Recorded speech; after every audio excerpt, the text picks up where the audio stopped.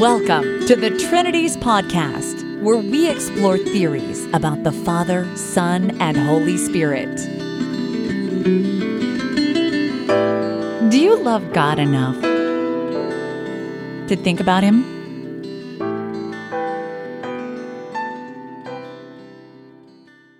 Episode 369, Anna Shoffner Brown, Nothing Mere About a Man in the Image of God. In this episode of the Trinities Podcast, you're going to hear an excellent presentation from the 2022 UCA conference in Ohio. Our presenter is Anna Shoffner Brown. You may be familiar with her from the previous episode, which featured her distinctive and amazing laugh at a couple of moments.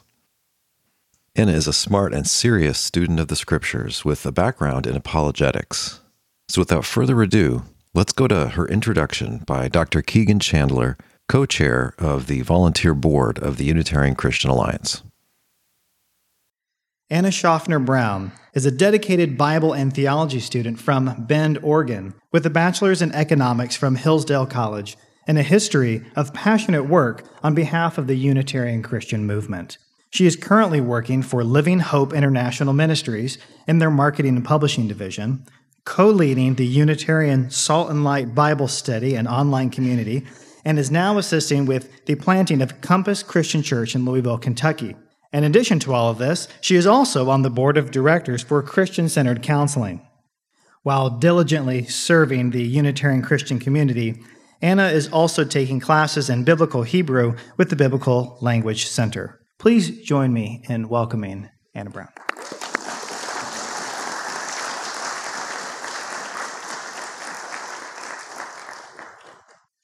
The Apostle Paul, penning the letter to the Colossians by the Holy Spirit, records a section in praise of the risen Christ in chapter 1, verses 15 through 20. It begins like this: He, Jesus, is the image of the invisible God. I'm interested tonight in this phrase. Why would Paul write this here? What does it mean, and what can it add to our understanding of Jesus? This is because Trinitarian Christians frequently level an accusation at us Unitarians where they say, you can't believe Jesus is just a mere man. But over the last century, archaeologists and scholars have discovered that in the ancient world, certain humans were described as representing the divine. I will argue this evening that with this phrase, the image of God, the Bible describes all of humanity in these terms. We will focus in particular on two figures, Adam and Christ. I'll begin by defining the accusation of philanthropism and citing a modern example. Next, we'll discuss the conclusions arrived at by theologians as they have tried to understand the phrase, image of God. Then we'll journey into the ancient world to see what the biblical authors' contemporaries believed about images of gods and their relationship to the divine. By now, we will have built a biblical anthropology. So next, we will apply it to Christ. And I will show that in the New Testament, our perspective on Adam influences our perspective on the Messiah. Finally, I will discuss the implications for Christology from a Unitarian perspective. First, let's define philanthropism. I know what you're thinking. You're thinking, I know what a philanthropist is. It's a heretic who gives away their money to charity. Rather, from the Greek roots philos, or mere, and anthropos, meaning man, philanthropism is the belief that Jesus is a mere man. In all the places I've found that discuss it, philanthropism is considered heresy. Here, some of us Unitarians struggle. We think, well, Jesus isn't a mere man. He is special. But the term mere man here is not an accusation that Jesus is some run-of-the-mill regular Joe. Instead, putting down a human Jesus denigrates humanity. And Trinitarians do it in the belief that humanity is too lowly to represent God. I believe that Jesus is a man, and that there is nothing mere about that. Within the last century and a half, archaeologists and scholars have shown how the humanity God created was intended to rule on his behalf, representing him in and to creation. If we take this biblical perspective on humankind and apply it to our Lord and Savior, we see that as the human Messiah, he is everything mankind is supposed to be. And from the biblical perspective, that is a rich and beautiful thing. Kingdom Through Covenant is an excellent book. A year ago, I convinced Jerry Werewolf to take my copy with him to a conference and get it signed by Peter J. Gentry. So now you know something about me and the kind of person that I am. Since I disagree with Peter J. Gentry and Stephen Wellum on this point, I will quote them in a section where they explain why to them Jesus must be God. They say, quote, "Scripture teaches that this Messiah is more than a mere man, since he is identified with God. How so? Because in fulfilling God's promises, he literally inaugurates God's saving rule, kingdom, and shares the very throne of God, something no mere human can do, which entails that his identity is organically tied to the one true and living God," end quote. These claims are vague. To Gentry and Wellum, since Jesus, 1, is identified with God, 2, fulfills God's promises, and 3, quote unquote, shares the throne of God, there is no other possible conclusion. He must be God. These authors conclude this section of their book with a list of accomplishments that apparently no mere man could have completed. Quote, "In him, as fully human, the glory and radiance of God is completely expressed, since he is the exact image and representation of the Father." It is crucial to point out, to say that Jesus has done all this is to identify him as God the Son incarnate, fully God and fully man. It is for this reason that the New Testament presents Jesus in an entirely different category from any created thing. In fact, Scripture so identifies him with Yahweh and all his actions, character, and work that he is viewed, as David Wells reminds us, as, quote, "the agent, the instrument, and the personifier of God's sovereign, eternal, saving rule," end quote. Trinitarian and Unitarian Christians can agree that in Jesus, the glory and radiance of God is completely expressed. Amen.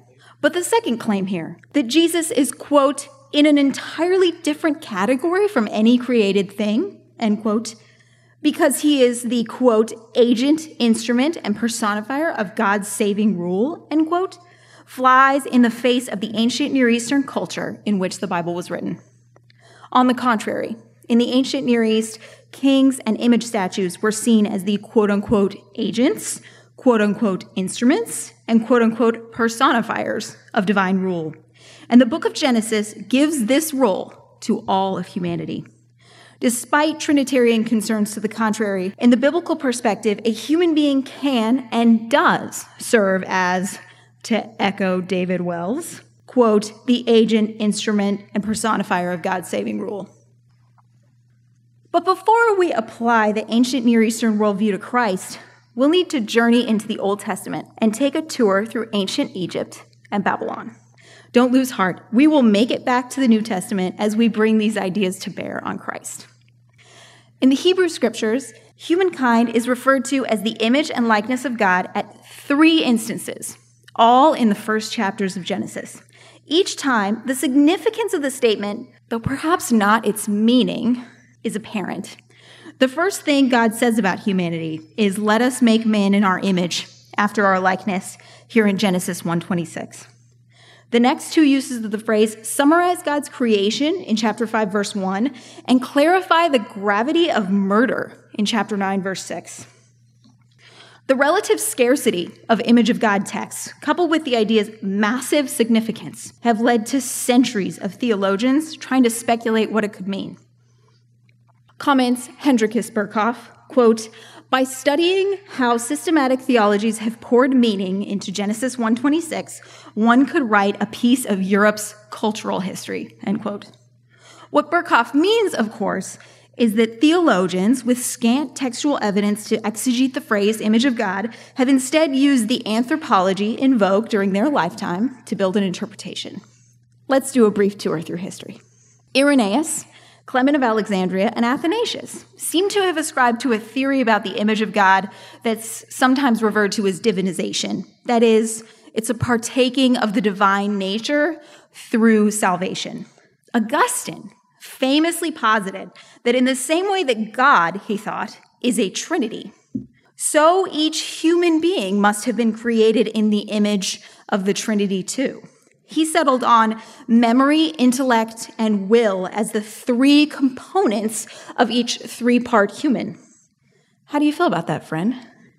Do you feel like a Trinity tonight? Other theologians didn't either. Martin Luther settled on obedience to God as the meaning of the image of God, meaning that you could be more or less the image of God depending on your conformity to his will.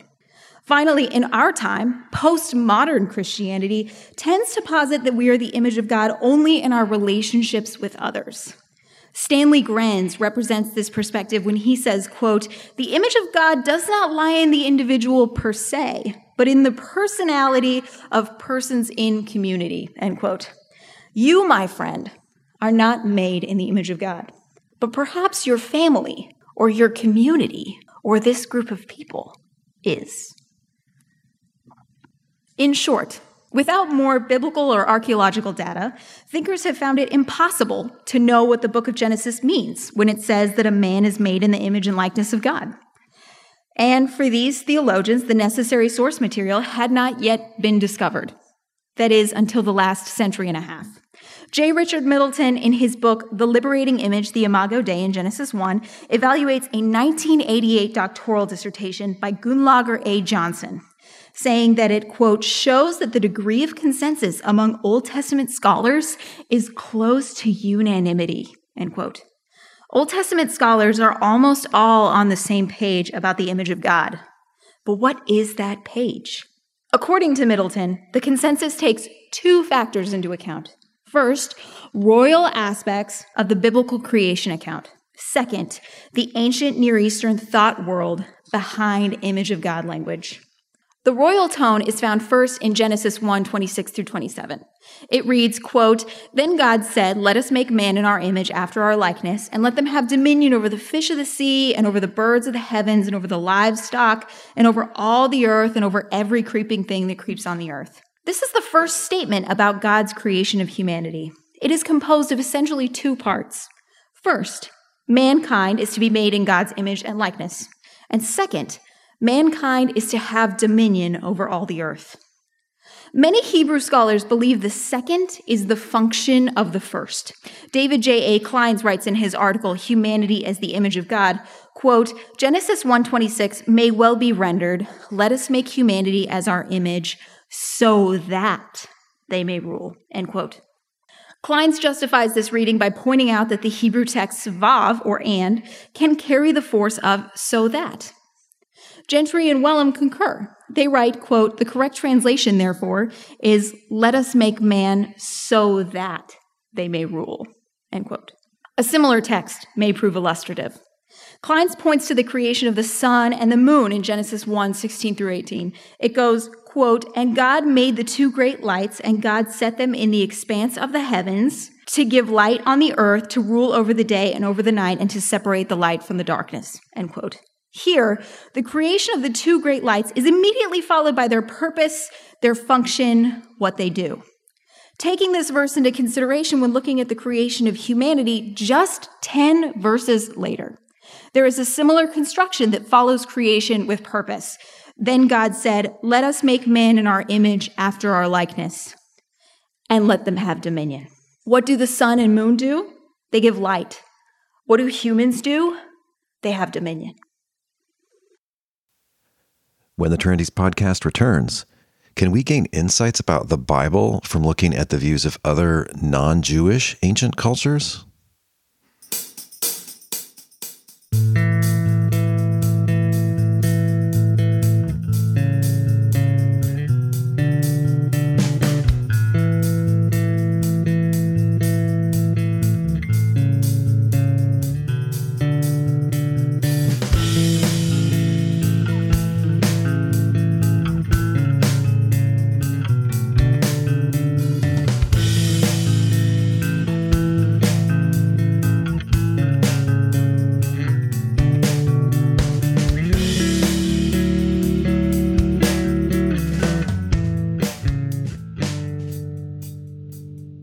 Christians can gain insight into the Bible by studying the cultures that shaped or reflected Israel's worldview. And we don't have to elevate secular or pagan sources to the authority of Scripture to do it. When the biblical authors wrote, they used local language and cultural expressions of their time. As it happens, when we look for examples of images and the phrase image of a god in ancient cultures, we find two helpful examples: Egypt and Babylon. We have evidence for Egyptian influence on Israelite culture baked into the text. In Acts chapter 7, verse 22, Stephen says that, quote, Moses was instructed in all the wisdom of the Egyptians, end quote. Young Moses grows up among the Egyptian nobility. He speaks and writes their language and does business with Egyptian ways of thinking. Moses, of course, is traditionally credited with writing the Torah. But even if a later scribe compiled the Pentateuch, Hebrew slavery in Egypt had already left an indelible mark on Israelite culture. Thus, any Egyptian phrases that parallel the Genesis account are worth our study. It just so happens that an abundance of inscriptions in ancient Egypt call the pharaoh the image of a lowercase g god. This is how we know, Kleins writes, that, quote, the terminology of the image of God is understood in the ancient Near East almost exclusively of the king. In a text from the 14th century BC, the Egyptian god Ammon, or Ammon-Re, addresses Pharaoh Amenhotep III as, quote, my living image, creation of my members, end quote. Note that this text not only refers to the king as the image of his god, but it also seems to establish some kind of procreational relationship, as if the god birthed him. Now, listen to this next one. A text from the same period has the same god address the pharaoh. Quote, you are my beloved son, who came forth from my members, my image, whom I have put on earth. I have given to you to rule the earth in peace. End quote. I was surprised when I first encountered these phrases, which to my ear sound like the Bible in an ancient Egyptian text. But the new kingdom of Egypt is replete with similar references to the pharaoh. They serve rhetorically to elevate the pharaoh to the status of representative of the Egyptian pantheon. Please note the dates of these inscriptions. They fall within the currently accepted approximately 2-century date range for the Exodus, which means that we can know with some certainty that the enslaved Hebrews lived in a world where people spoke like this. I counted 55 occurrences of the phrase image of God with reference to a pharaoh that occur within the early and late dates for the Exodus event.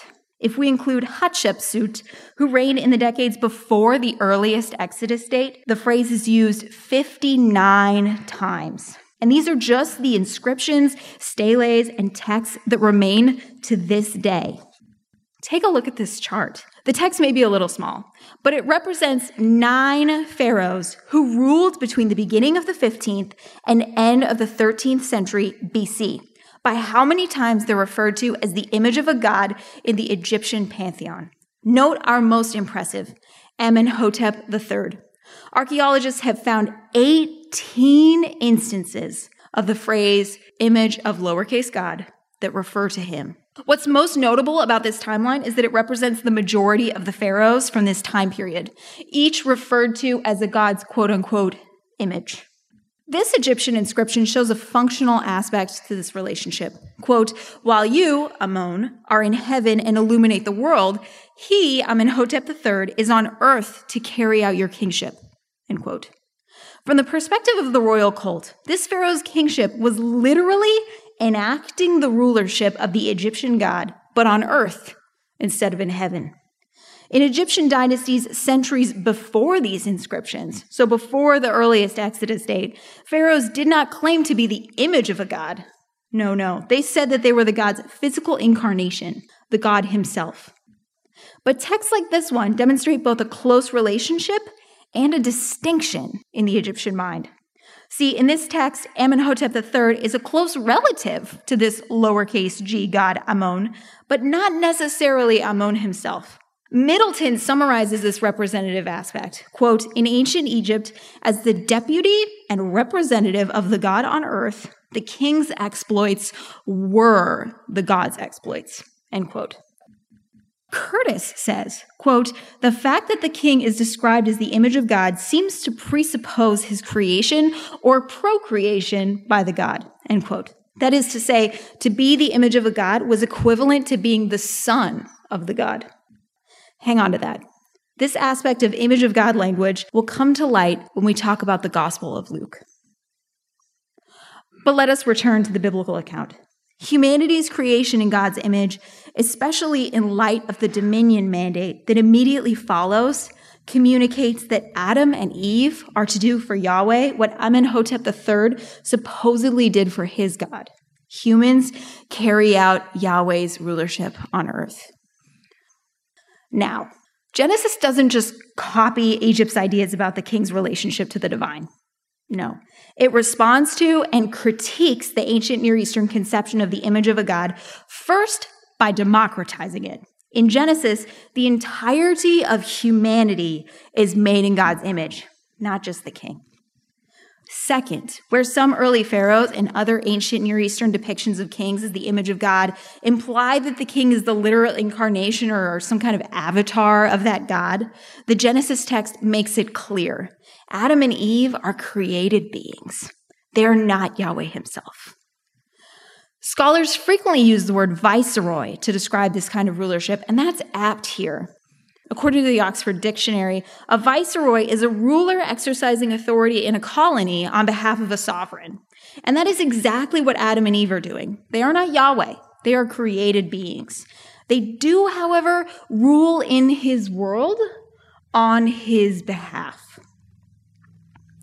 Klein says that to have a mortal being represent the creator to his creation allows God to be immanent without compromising his transcendence.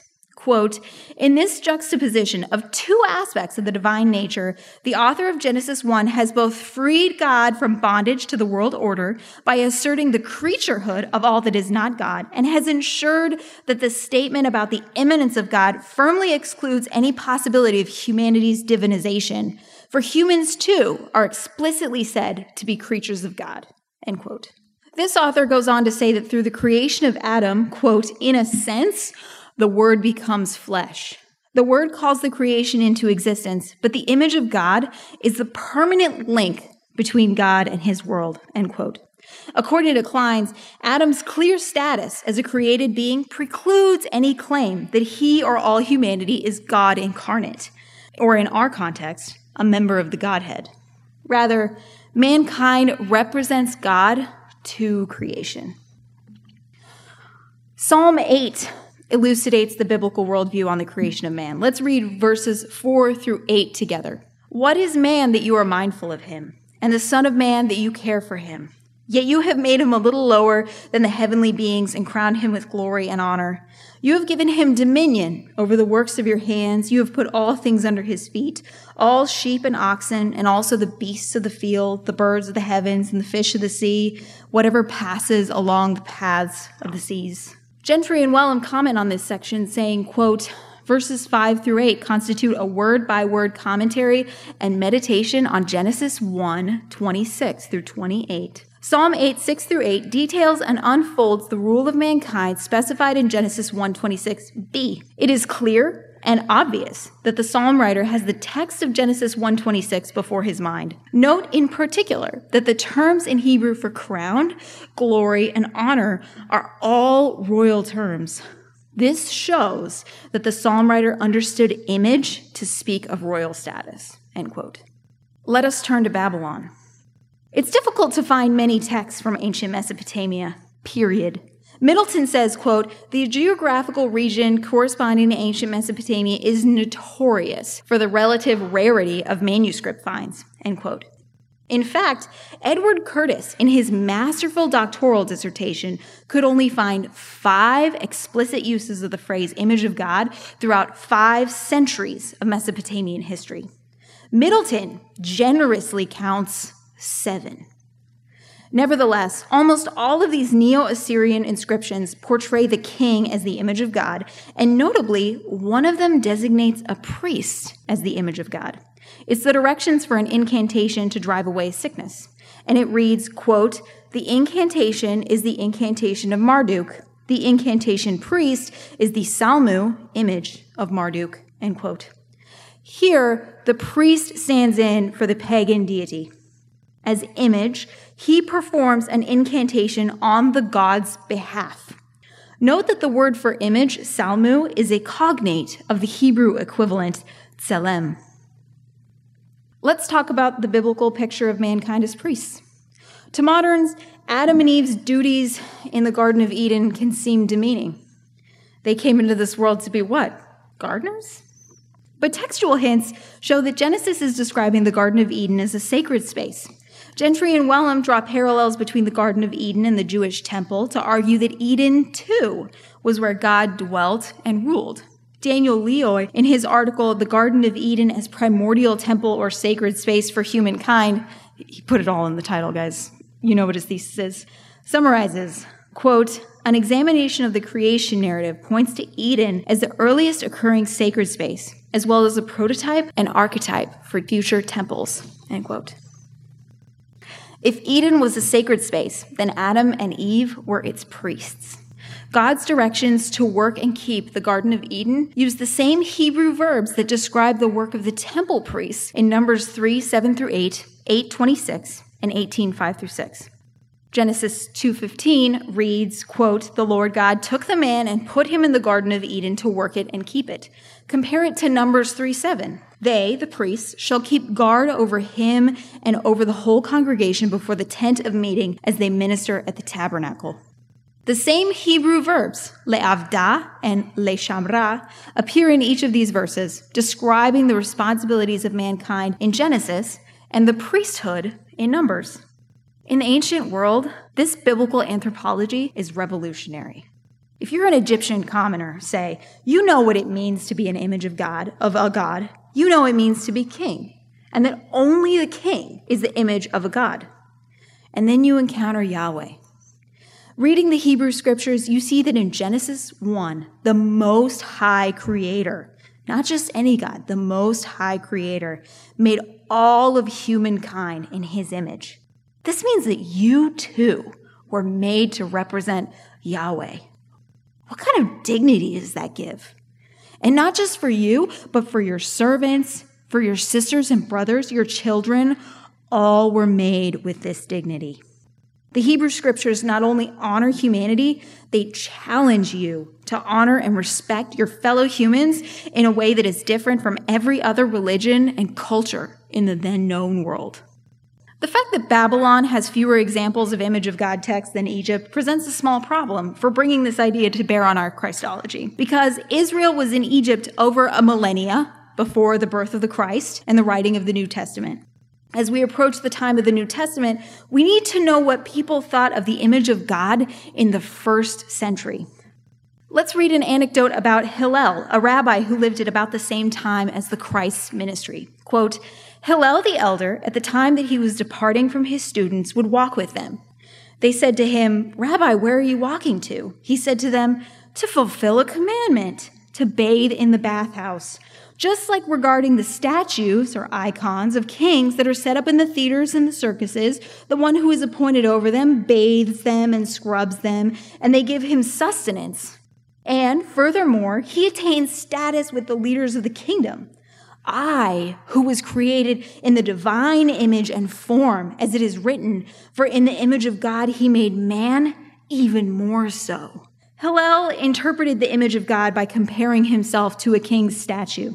This first century contemporary of the Christ considered physical images as a parallel to the image of God. Thankfully, despite the relative scarcity of later Babylonian texts about an image of God, physical images of gods, that is, idols, were ubiquitous in nearly all the cultures surrounding Israel. Most of the later Old Testament occurrences of the Hebrew word rendered image in Genesis, tselem, refer to idols. And so, perhaps it's ironic, any serious study of biblical anthropology should include idols. Though the phrase image of a god is relatively scarce in Babylonian texts around the time of Israel's captivity there, images in the form of literal idols abounded.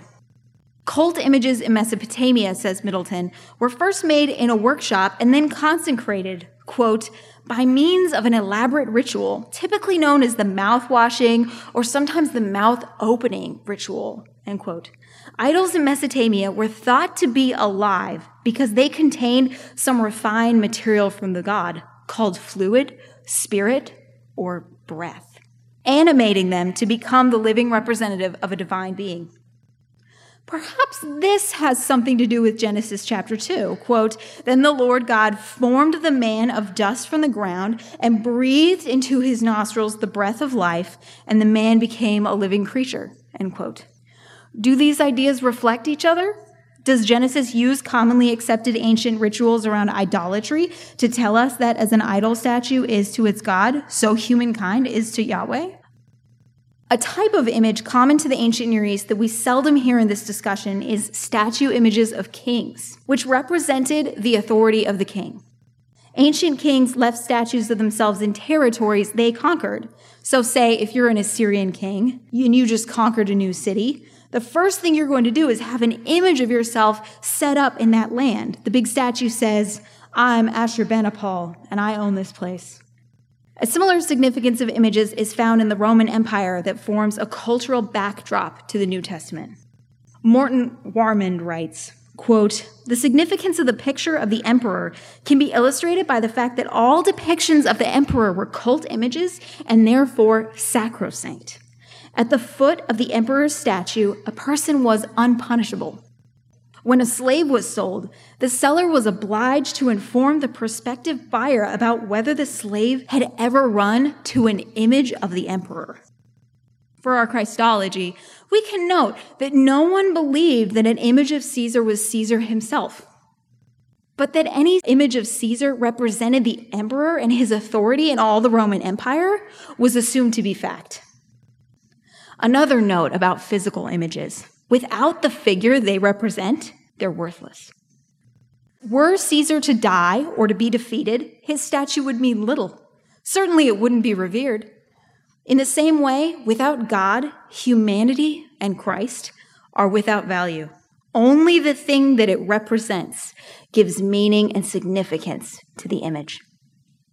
Jews living in the first century cultural context would be surprised at the modern American paucity of real-life examples of images. For them, living in a world where kings claim representative status of the gods and idol statues abound, the biblical creation account clearly honored and exalted humanity to the status of divinely ordained viceroys and priests of God.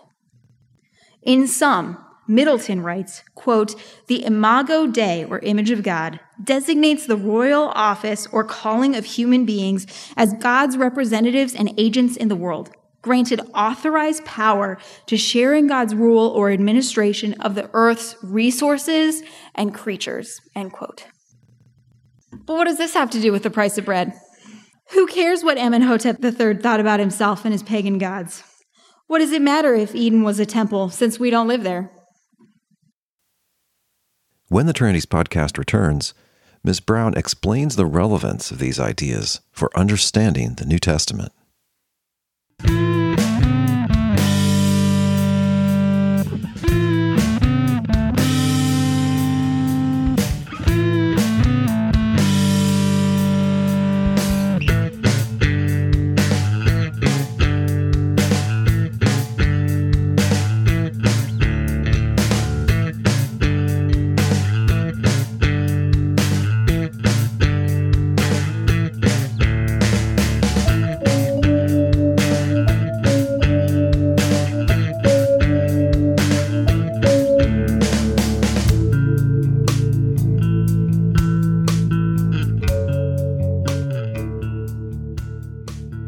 In the New Testament, writers both designate Christ as the image of God and compare Jesus to Adam, both explicitly and implicitly.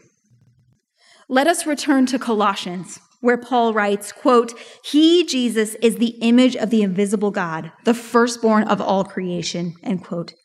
What did Paul mean when he called Jesus the image of the invisible God? Colossians is not just using flowery language. This phrase is deliberate. When Paul applies image of God language to Jesus and uses the same designation given to Adam and Eve in the creation account, he uses terminology familiar to readers of the Hebrew scriptures to categorize Jesus as a member of the human race, even as in context, he exalts him to the apex of it. The Theological Dictionary of the New Testament points out that the statement is deliberate. Quote, Paul equates Christ with the Adam intended in Genesis 1:27. End quote. Let's imagine for a moment that you are recording a poem about the Christ, and your big goal is to prove that Jesus is God. Indeed, that he must be. Isn't that kind of a lame start? Clearly referring to Jesus with the same designation given to the first humans, anyone in ancient Israel would recognize that an image of a god or king represents or stands in for that god or king. In the same way, Jesus represents God on earth. Indeed, he must. Paul emphasizes God's transcendence, and with it, the need for a representative with the word invisible. In one phrase, he not only tells us that Jesus is God's representative, but why. For us, this text should now call to mind an earlier Egyptian text. Remember, while you, Ammon, are in heaven and illuminate the world, he, Amenhotep III, is on earth to carry out your kingship. When Paul calls Jesus God's image, he is classifying him as the immanent representative of the transcendent God. Here, the New Testament illustrates Jesus as the one vested with God's authority, designated and empowered to represent him to the parts of the world under God's control. Like a statue left in a conquered land, Christ's presence in our hearts shows that here, God rules. Further, when Paul uses image of God language of Jesus, he is deliberately making use of the first designation for all humanity and applying it to the Christ. Explicit New Testament comparisons between Jesus and Adam show just as Adam was the first progenitor of humanity, Paul thinks of Jesus as the progenitor of a new kind of human race. 1 Corinthians 15:21-22 reads, For as by a man came death, by a man has come also the resurrection of the dead. For as in Adam all die, so also in Christ shall all be made alive. End quote. Paul does not compare a divine Jesus to a mere man, Adam. On the contrary, the similarity between them is explicit.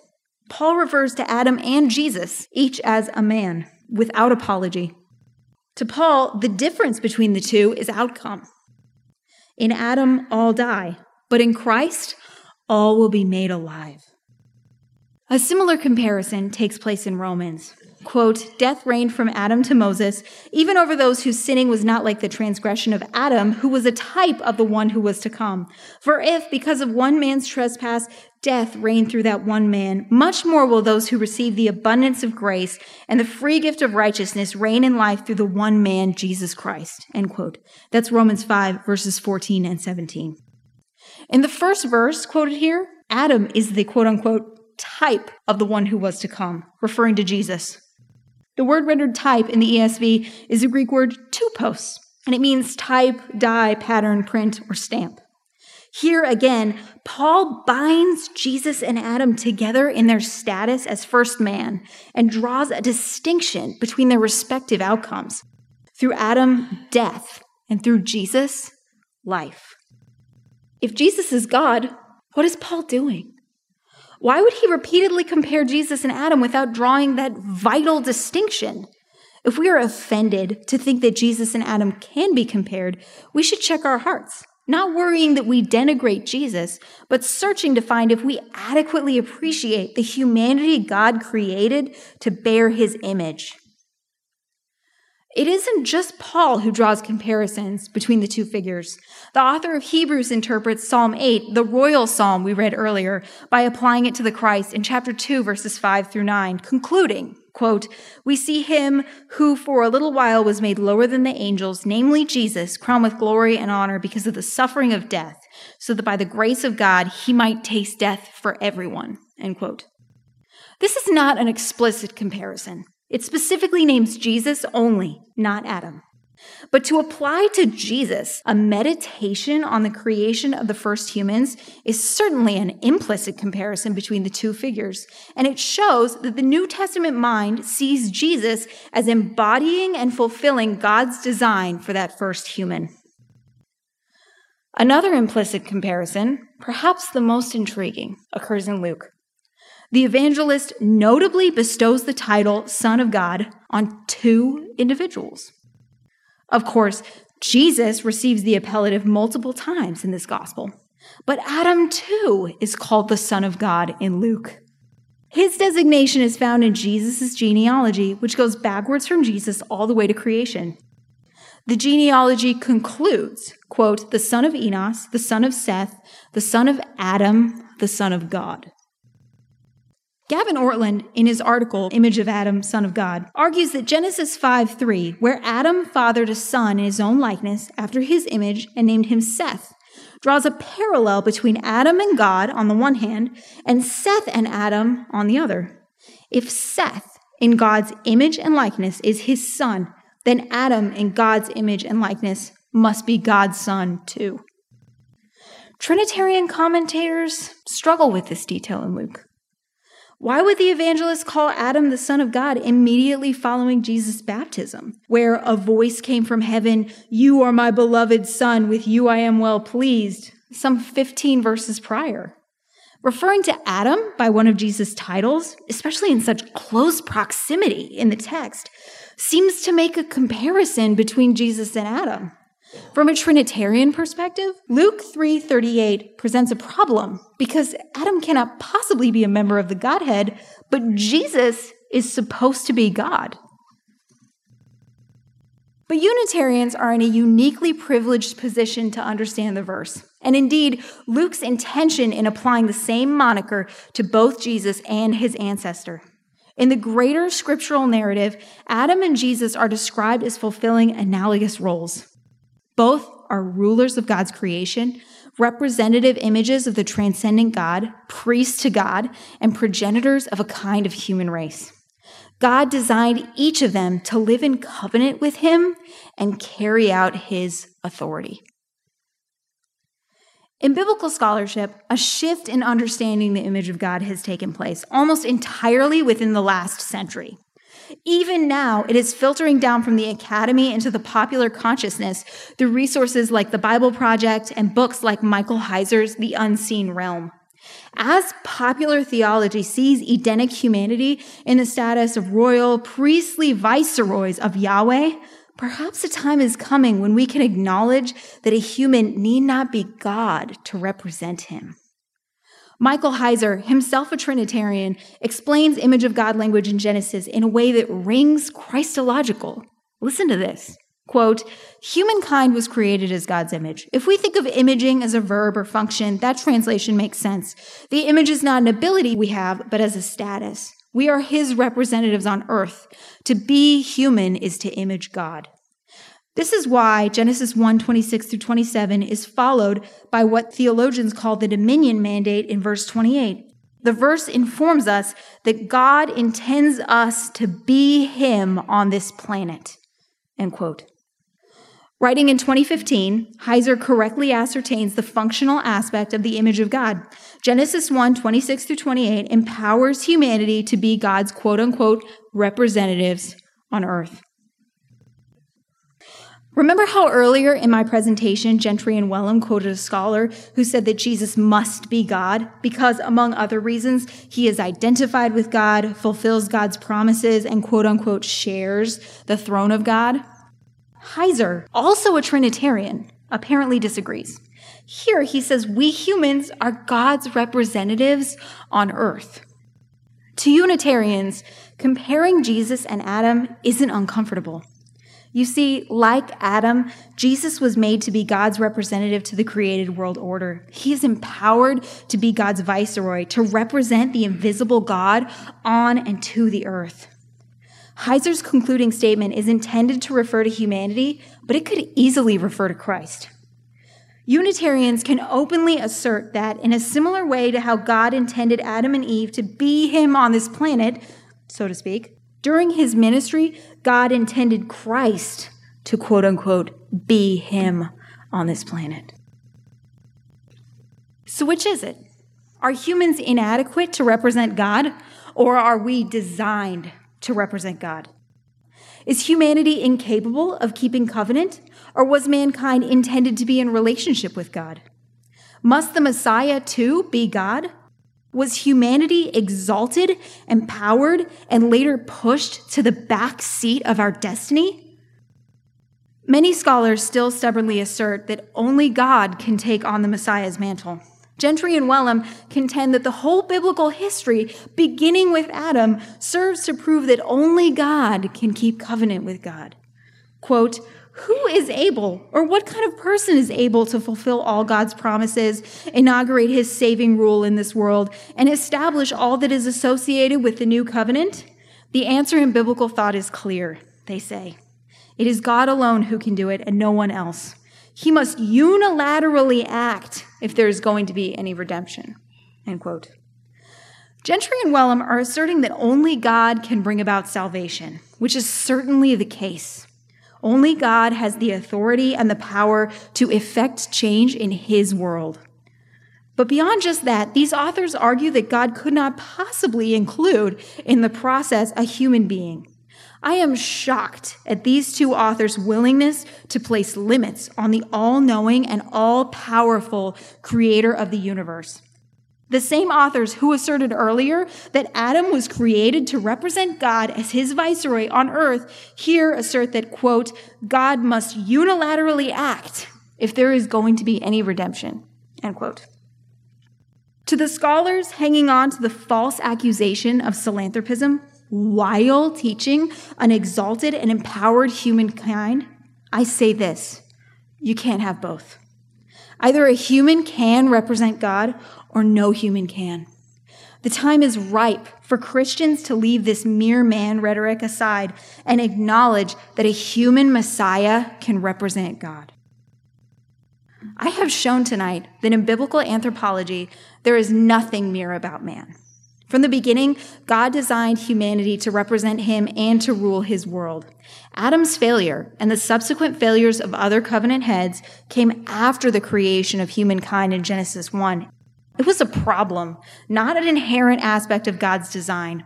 And Jesus, instead of representing God's abandonment of partnering with humanity, stepped forward and rectified this mistake, becoming everything humanity was originally intended to be.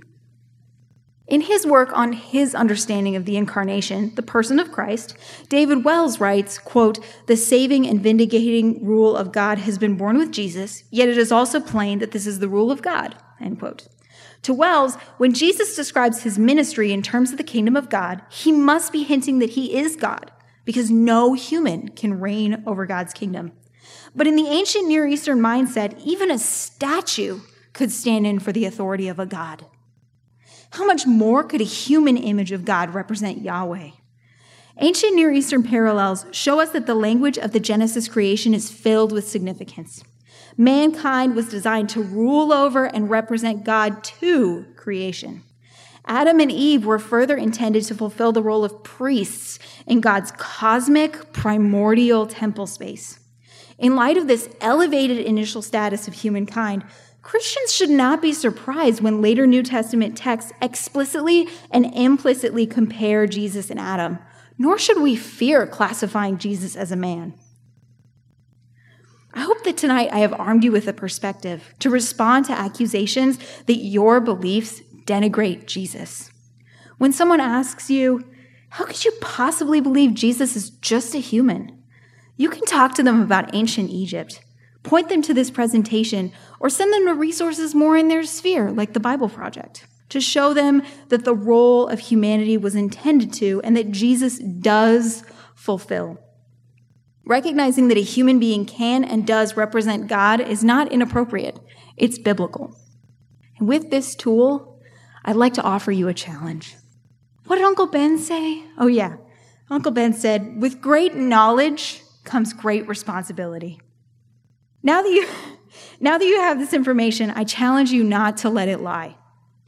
During this conference, you've sat through presentations, you've met with fellow Unitarians, and I pray that your time has been blessed. There's more to come. As you return home from this time, consider in your heart, what is the conversation I can have, the person I can invite, the friend to whom I can offer a resource? Where are you calling me, God, to open this conversation? And when you next hear an accusation that Unitarians believe in a mere man, Jesus, remember, if limited corporeal humanity was created to serve as kings and priests to God, there is nothing mere about man. A human Christ can represent God. Thank you.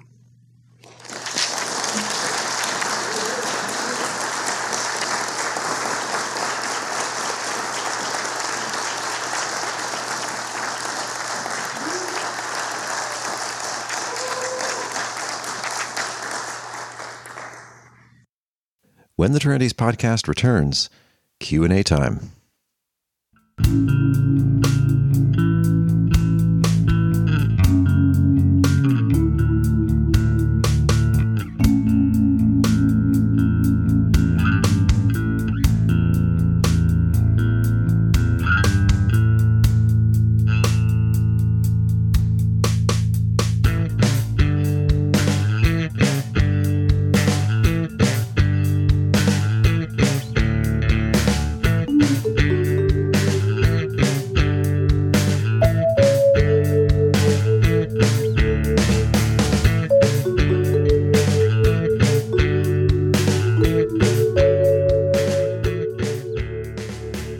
Excellent. Thank you, Anna, for that insightful presentation. We have a few questions from our audience. In what sense is Jesus the unique image of God, if any? And in what sense is this image the same as that of Adam and other humans?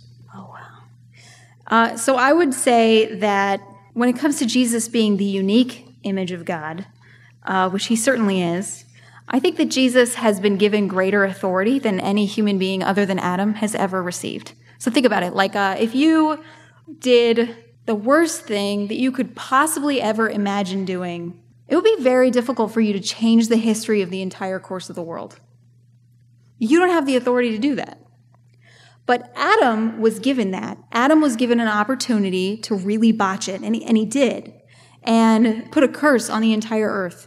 And Jesus was given the opportunity to rectify that, and he did.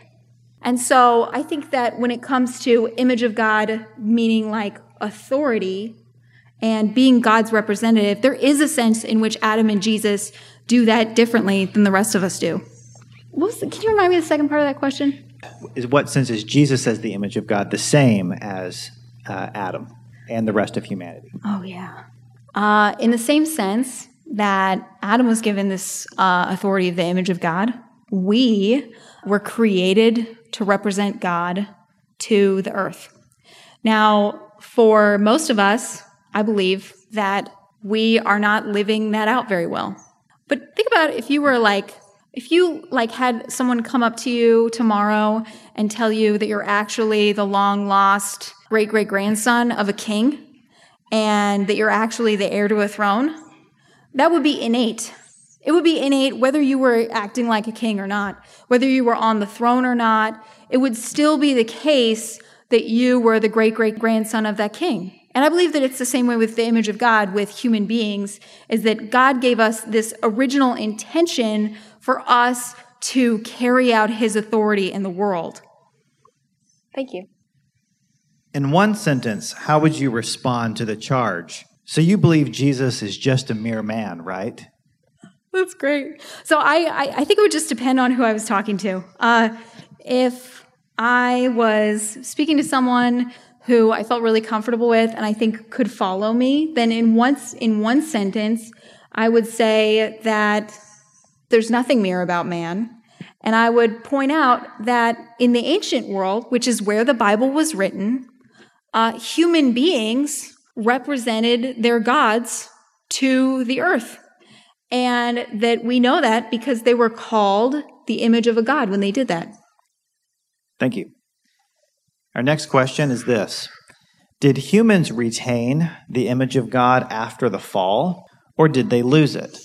Is there scriptural evidence for humans continuing to function as the image of God after the fall? if all humans are images of God, how is Christ as the image of God unique? Okay, the second one we've already pursued. So, did humans retain the image of God after the fall, and what scriptural evidence could there be for that? Oh man, that is the question that so many theologians have struggled with. Like, think of Martin Luther. He believed that humanity had just totally lost it. He called it original righteousness, obviously in German. He called it original righteousness, and he believed that human beings needed to regain it through obedience to God. Scripturally, so I said that there are these 3 times in the Old Testament that humanity is referred to as the image of God. The third one is in Genesis chapter 9, verse 6, and it's after Noah's flood. God makes a covenant with Noah, and God tells Noah, basically, the big rule of the covenant is that human beings can't kill each other. And he says human beings can't kill each other because humans were made in the image of God. That's the reasoning, and that's after the fall. So when we look at that, that's one reason to think of it.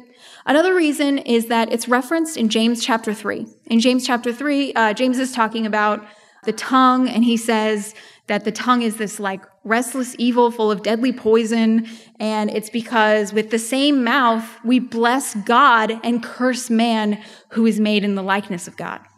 So that's another clear reference to Genesis. So James doesn't make this discrimination between only Christians are made in the image of God. And Noah, of course, Noah's living after the fall. So God is telling Noah that people can't be murdered because they're made in the image of God. So those are scriptural reasons. To go even further, I would point you to some of the Jewish resources that were happening at the time. So the book of Enoch talks about the image of God a couple of different times. And when it does, it references all of humanity. It basically makes out everybody's still made in the image of God. And then Hillel, which I referenced in my speech, makes no distinction between him and any other person as being made in the image of God. So no, humans did not lose the image of God. There's no scriptural reference for that, even though a lot of theologians have wanted to think that. And I totally understand why. But yeah, there's no scriptural reason that. There's a couple scriptural reasons to think the opposite. Our next question, on the tail end of that one, do you think that doctrines of total depravity or of original sin have had any relationship to this trend of denigrating the idea of humanity being in the image of God? Yes. I think it's probably a chicken or the egg question, right? And I'm not sure that I have the church history chops to tell you, which came first. Was it that people believed that people lost the image of God and original sin came along with that? Or was it that original sin and total depravity pushed into this idea that people lost the image of God? But yeah, everybody just wants to kick post-fall humanity, whether God holds them to still being the image or not. So yeah. Excellent. Thank you very much, Anna. Thank you.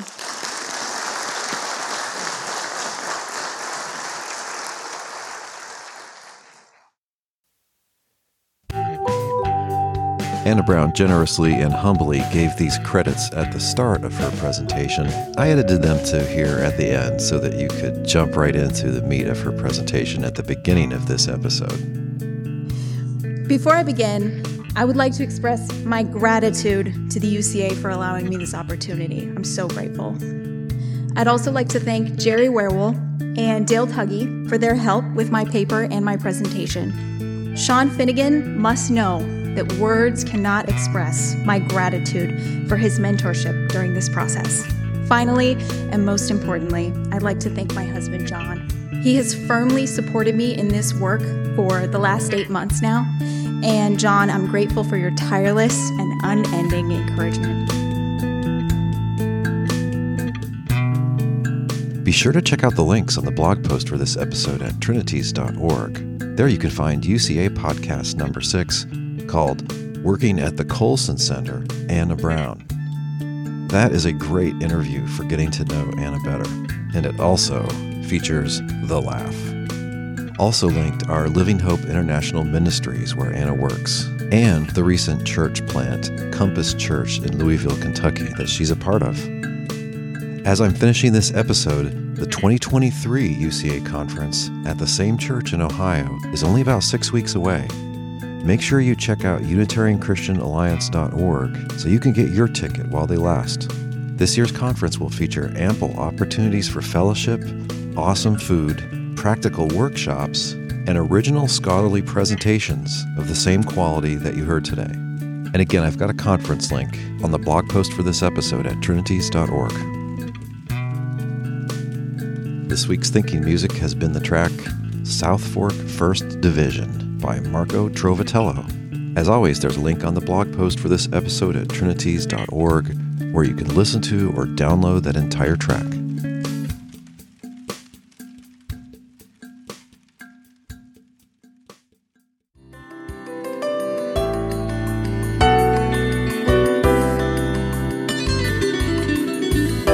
Thanks for listening. We'll see you online at trinities.org. Till next time, don't forget to love God with all your mind.